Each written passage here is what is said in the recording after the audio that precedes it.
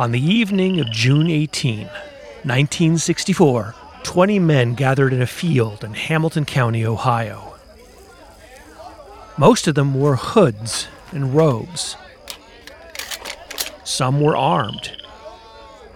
Most were Klansmen.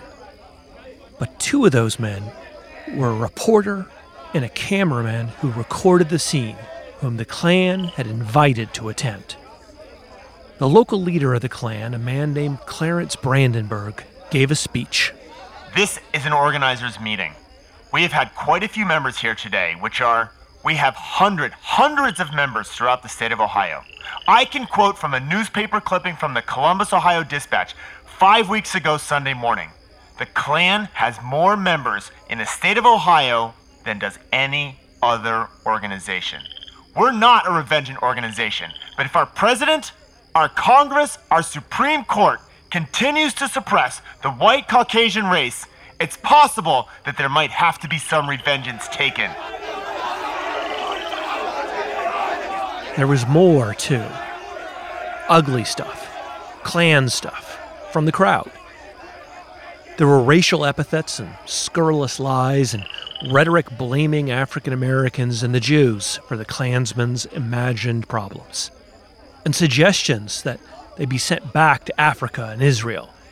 But there was no violence. Not then. Not there. Nobody was there but the Klansmen and the journalists they'd invited. And after the Klansmen burned the cross, and after one of the Klansmen repeated the same speech inside his shed with his hand on the Bible, everyone went home. The journalists took their footage and ran it on the local news. Was it a crime? Was it a crime when Brandenburg spoke those words about revengeance? Was it a crime for the other Klansmen to be there and applaud it? Was it a crime for the journalists to broadcast it? The United States Supreme Court wound up answering those questions. And in doing so, it changed nearly 50 years of law and set a standard that survives today more than 50 years later. I'm Ken White, and this is Make No Law, the First Amendment podcast from the Legal Talk Network and Popat.com. This is episode 13, Imminent Lawless Action.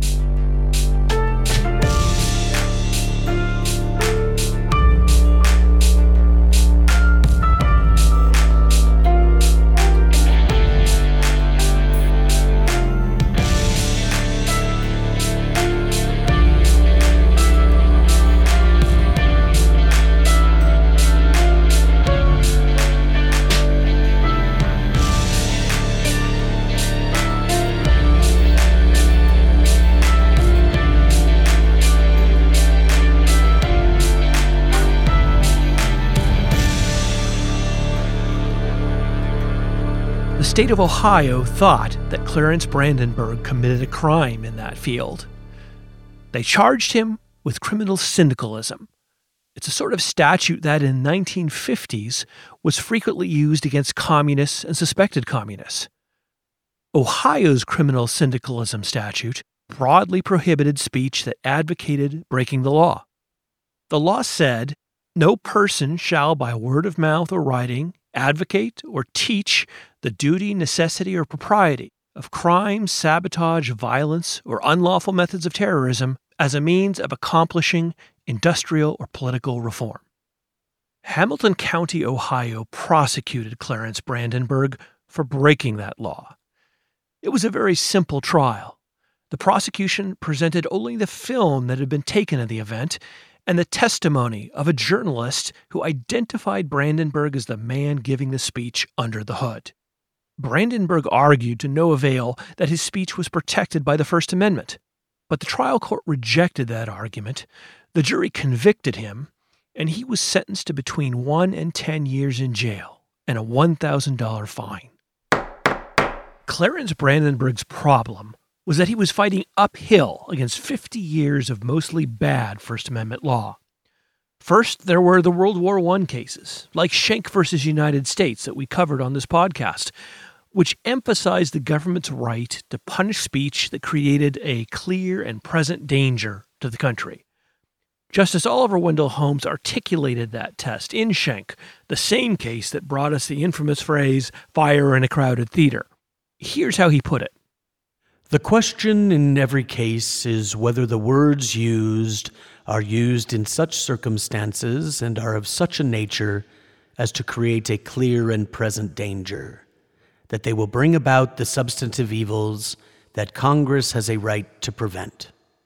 Now, Justice Holmes viewed the clear and present danger test as a means of protecting speech.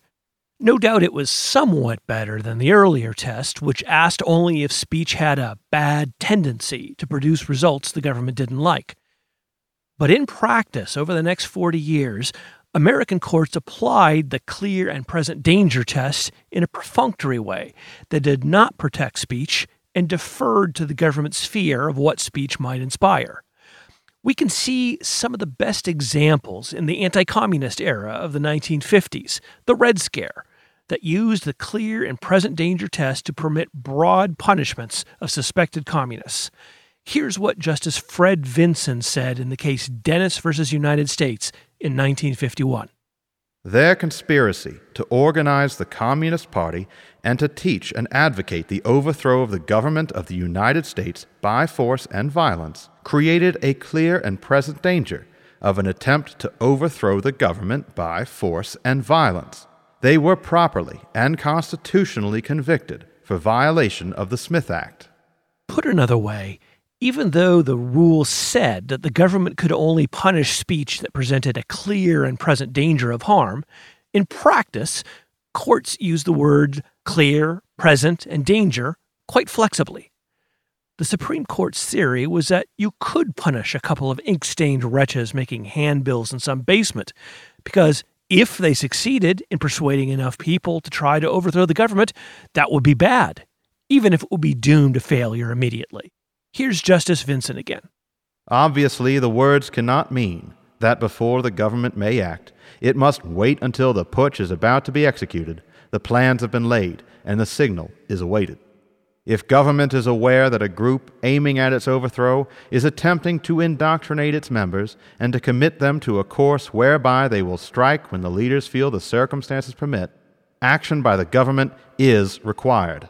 The argument that there is no need for government to concern itself, for government is strong. It possesses ample powers to put down a rebellion. It may defeat the revolution with ease, needs no answer. For that is not the question. Certainly, an attempt to overthrow the government by force, even though doomed from the outset because of inadequate numbers or power of the revolutionists, is a sufficient evil for Congress to prevent. That was the rather unpromising status quo that Clarence Brandenburg faced when his case reached the United States Supreme Court in February 1969. Fortunately, he had a formidable litigator in his corner, Alan Brown, an ACLU lawyer. We don't know how Clarence Brandenburg, a virulent anti-Semite, felt about being represented by Mr. Brown, who was a Jew. But Mr. Brown was aggressive, fearless, and not afraid to defy convention. Now, there's a story of him picking up a giant dildo that the prosecutors had put into evidence in an obscenity case and wagging it in the faces of the jury and saying, "This disgusts you, it disgusts me, but this is not obscene." Brown was the man for the job. But the course of litigation, like the course of true love, never did run smooth. Brown discovered that the film of the 1964 Klan rally had disappeared. He hoped that it would be found and delivered to the Supreme Court in time for oral argument. Pardon, Your Honor? The film an exhibit? The film is an exhibit. It's here in the court. I pray it is. Alas, Mr. Brown's prayers went unanswered. The film did not reach the court, and it had to rule based on descriptions of the film. Fortunately, Mr. Brown was still equal to the occasion. At argument, the justices were concerned with whether the government should have to prove that Clarence Brandenburg intended to incite people to act based on his racist rhetoric. The government argued that you could just infer intent from the circumstances. But here's Justice Abe Fortas with a question to the government's lawyer, Leonard Kirshner. Well, I suppose it can be said that there's no question that he intended to advocate whatever he advocated here. But the next question is, do you have to have some additional proof to the effect that he also intended that steps be taken to carry out this program with respect to the Negroes and the Jews and so on that he described? Well, with the court's permission, it is my humble belief that you do not have to have anything further. If I were to go, and I use this as an extreme statement, but if I were to run down Harlem, shall we say, and say, bury the Negro, send them back to Black Africa. You wouldn't last that long. Probably so, Your Honor. That's Thurgood Marshall, the first African-American justice, with the laugh line. Leonard Kirshner, the government's attorney, was on the horns of a dilemma. On the one hand, he wanted to avoid a standard that imposed on the government the heavy burden of proving that Clarence Brandenburg intended for violence to result from his speech. On the other hand, he needed an explanation for why there was no charge against the television station that ran the film of that same racist speech. Because if just saying the words is enough, didn't they broadcast the words? Here's Justice Fortas again. Well, those words were carried on the network. Why wasn't that a violation of your law? That's the question I started with. As I indicated with the court's permission, it is my humble belief that in addition there must be an intention to cause the violence, the terrorism. So, the government conceded there had to be some sort of intent to cause unlawful action through the speech. But what about the likelihood of that happening? The justices wanted to know what surrounding circumstances supported the idea that violence might result. What was the context? Here's Justice Potter Stewart questioning Kirshner. What was the contemporary context in the Cincinnati community? Those riots in Avondale came in the spring of 1966, didn't they? I believe it was 66 and 67, if I'm not mistaken, and 68. But however, there was at the time unrest. There was marches at the time, I believe, in the South. There were the propositions, specifically, I believe the Birmingham situation was at or around that particular time, and there was civil unrest and dispute going out through the entire country, and I don't think it'd be just limited to the South as such. It was played up by the press and the news media. But there was no particular local situation in Hamilton County at that time, was As to riots, no. That kind of unrest, racial unrest. I believe that there was... In any dramatic form at that time. There were there were protests march within the concepts of legal protest, demonstrations, picketing of that nature at that time in Cincinnati, but in the nature of riots of that nature, no, Your Honor. This was not part and parcel or a response to anything specifically that was going on in that community at that time? No, sir. Mm-hmm. It was basically a feeling, I believe, throughout the entire United States, however limited as such to the community. Thank you. Justice Stewart seemed to be asking, how can we know if this speech is dangerous if we don't know the context? It's a fair question. And as it happens, we now know quite a bit about the context, particularly with the benefit of a half-century of historians looking at it. I talked to Professor David Cunningham at Washington University at St. Louis. He's an expert on American extremism and the author of Klansville, USA, The Rise and Fall of the Civil Rights Era Ku Klux Klan. I asked him about the nature and activities of the Klan in Hamilton County, Ohio, as of 1964, and whether, in that time and place, they were seen as violent.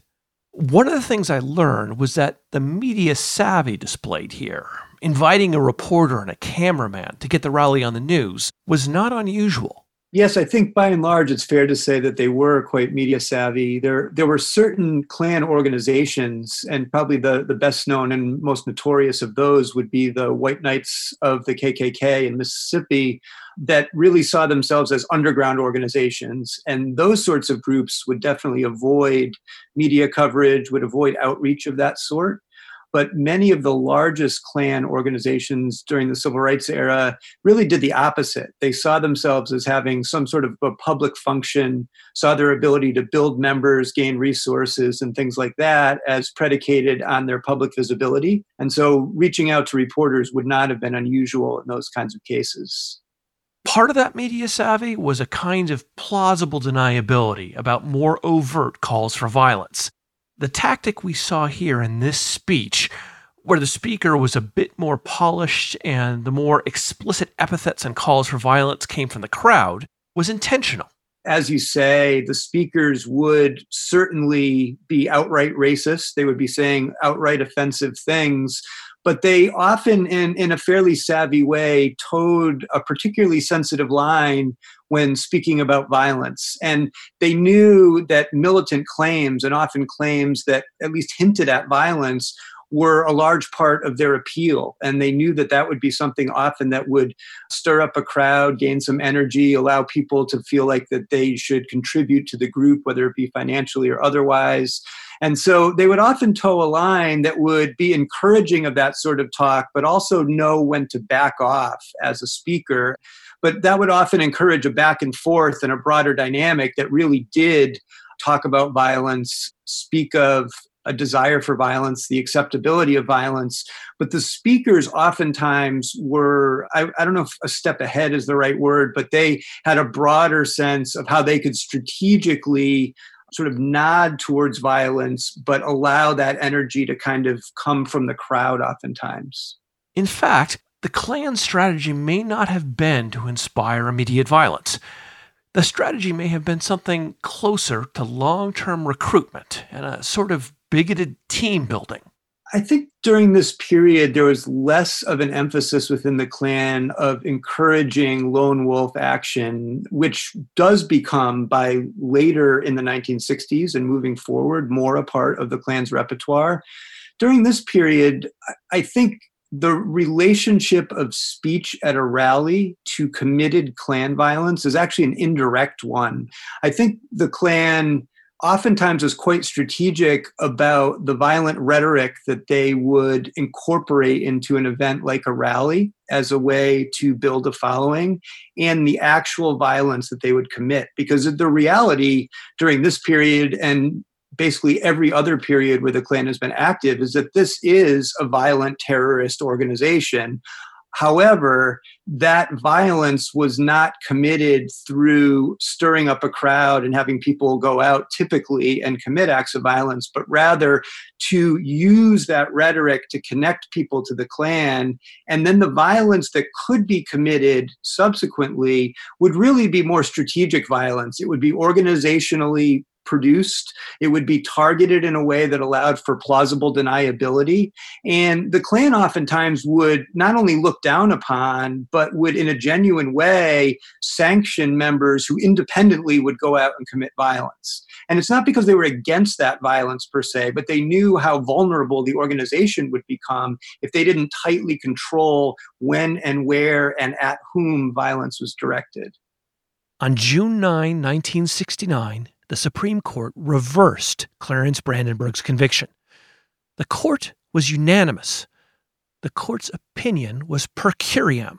That's a legal term that means that it was attributed to the entire court, not written by any particular justice. These later decisions have fashioned the principle that the constitutional guarantees of free speech and free press do not permit a state to forbid or prescribe advocacy of the use of force or of law violation, except where such advocacy is directed to inciting or producing imminent lawless action and is likely to incite or produce such action. As we said in Noto v. United States, the mere abstract teaching of the moral propriety or even moral necessity for a resort to force and violence is not the same as preparing a group for violent action and steeling it to such action. The Supreme Court said that because Ohio's criminal syndicalism statute allowed punishment of speech for mere advocacy of lawbreaking without requiring the advocacy to be directed at producing imminent lawlessness, it could not survive. And that, from more than 50 years ago, is still the standard for deciding whether speech is unlawful incitement outside the protection of the First Amendment. Incitement is protected unless it is directed to and likely to incite imminent lawless action.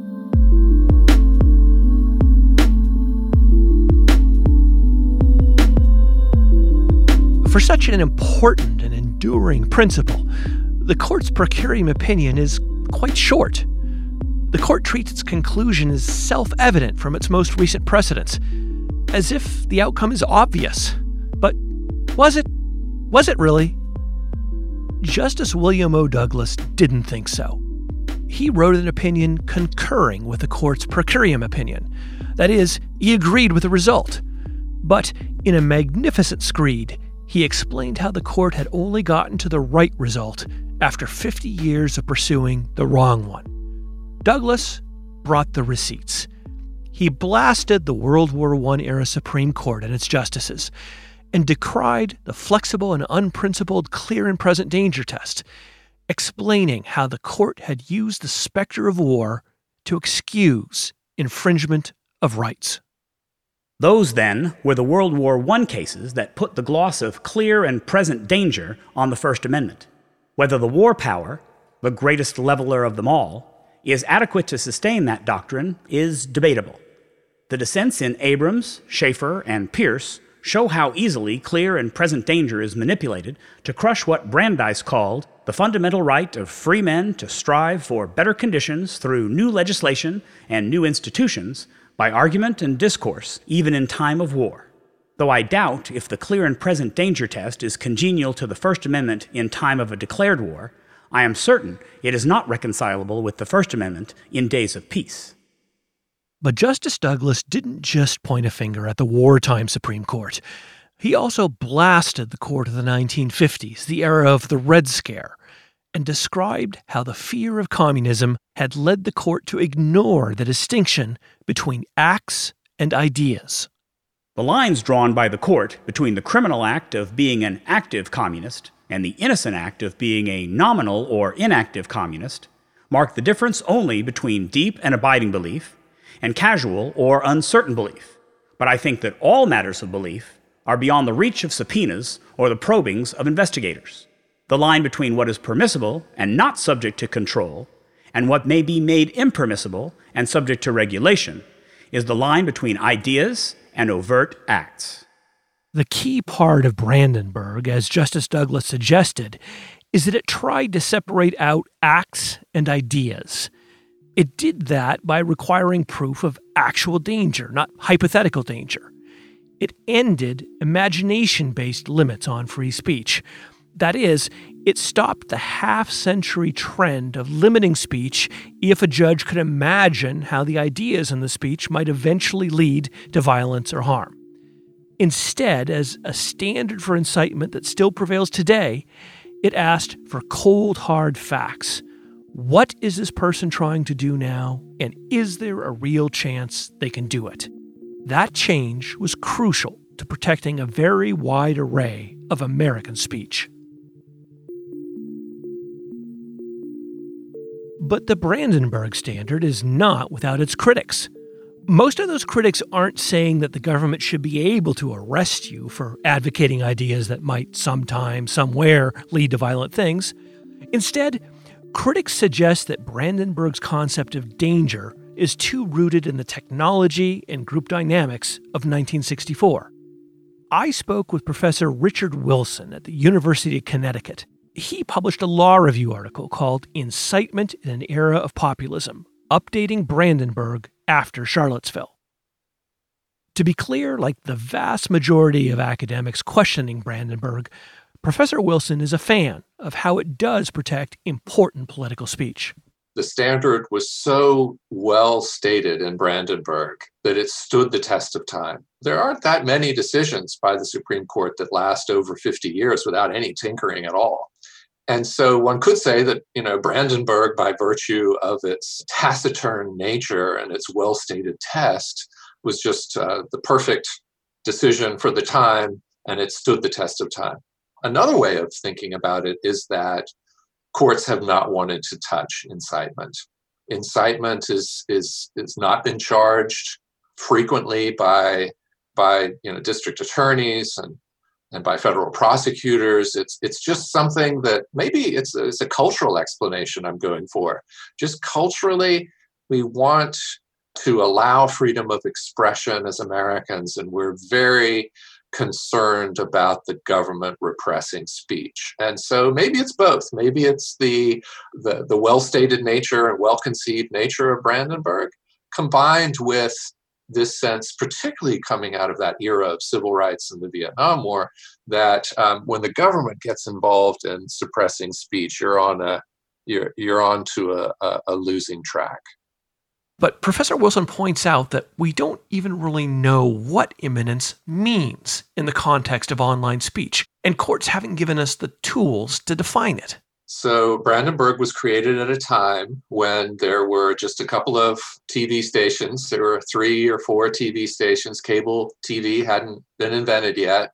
We primarily got our information through the 6 o'clock news and Walter Cronkite, and there was the Times and the Post and the Globe and the LA Times. And so there were a handful of prominent, influential newspapers. And there were gatekeepers. There were gatekeepers in all of those places who exercised their judgment about what could and couldn't be stated. It's a completely different environment now.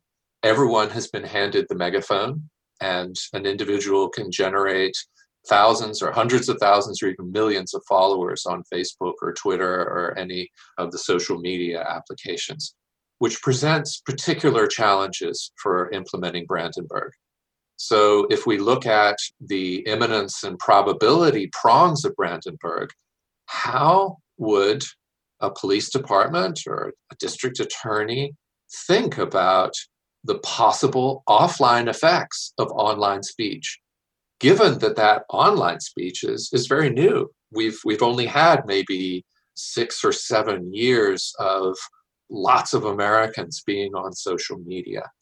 So we don't have a lot of evidence, empirical evidence, about whether online speech advocating violence or advocating harm against particular groups can have offline effects.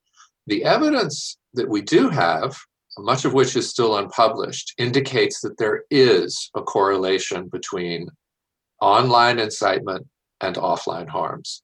So we have to take that seriously. And I wish that the courts would elucidate these elements in their judgments more carefully and more explicitly, and give us more guidance on how they view imminence and probability in a new social media online discourse environment. Because right now, we're flying blind. Put another way, we no longer have a shared understanding of what it means for speech to be intended and likely to cause imminent harm in the modern technological context. I like Brandenburg. I like Brandenburg a lot. I like it because it gives us a focus on the content and the intent, as well as the context around it. I think indicating that a speech action, no matter how reprehensible, no matter how offensive, no matter how awful, and there are lots of them on social media, that we ought to tolerate it if there's a very low or no chance that it's going to cause any subsequent harm or injury. And Brandenburg presents us with 2 elements of context here, imminence and probability. So I like Brandenburg. I think we ought to keep it. However, as you've articulated just now, my position is that we need much more guidance from the courts. We need much more in the way of explicit statements about the kind of risk assessment a court ought to make in thinking about probability, in thinking about imminence. In my article that you read, I make clear that with imminence, we don't really know what imminence is. Is it now? Is it tomorrow? Or is it in 6 weeks? That's why we're still arguing about a legal standard that's been mostly static for 50 years. Legal rules about free speech are often very enduring, but social norms, technology, and historical context are always changing. Sometimes those changes are built right into the legal standard. For instance, when the test for obscenity asks us to apply contemporary community standards. But sometimes they're not. That creates a recurring free speech dilemma. Do we keep this Brandenburg Standard for incitement, written in a time when the biggest extremist dangers were from face-to-face speech and pamphlets in the mail and the occasional radio or television broadcast? Or do we weaken First Amendment protection, saying the Brandenburg Court couldn't have anticipated flash mobs and incendiary tweets and Facebook posts that could drive angry loners to violence in a way that's very difficult to police?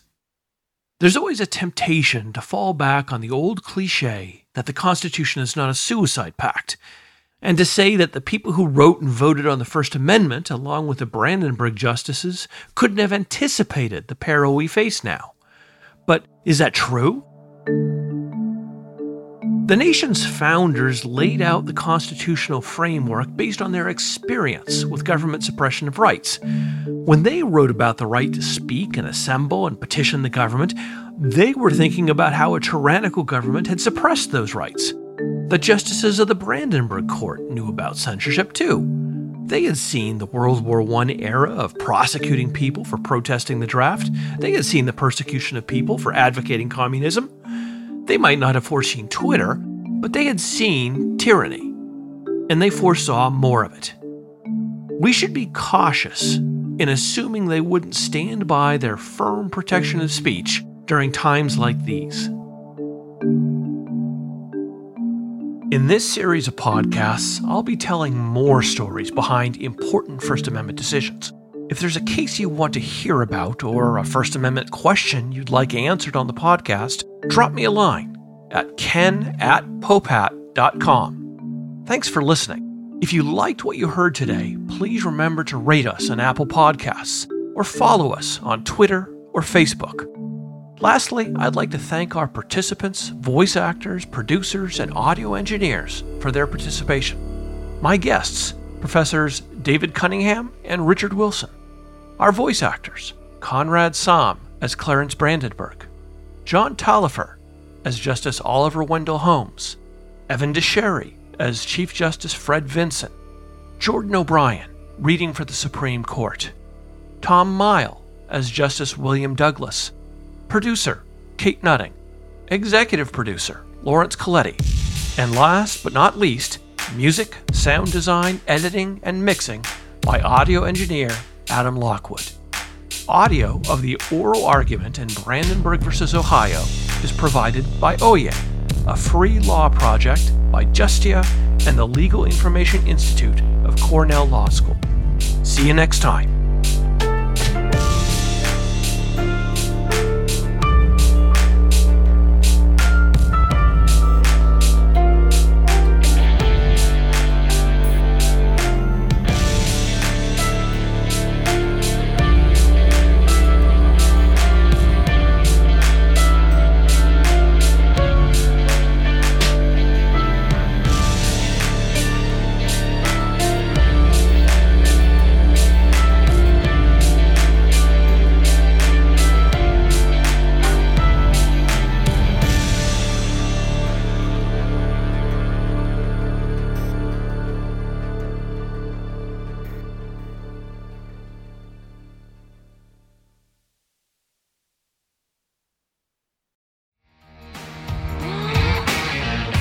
Are you looking for a podcast that was created for new solos?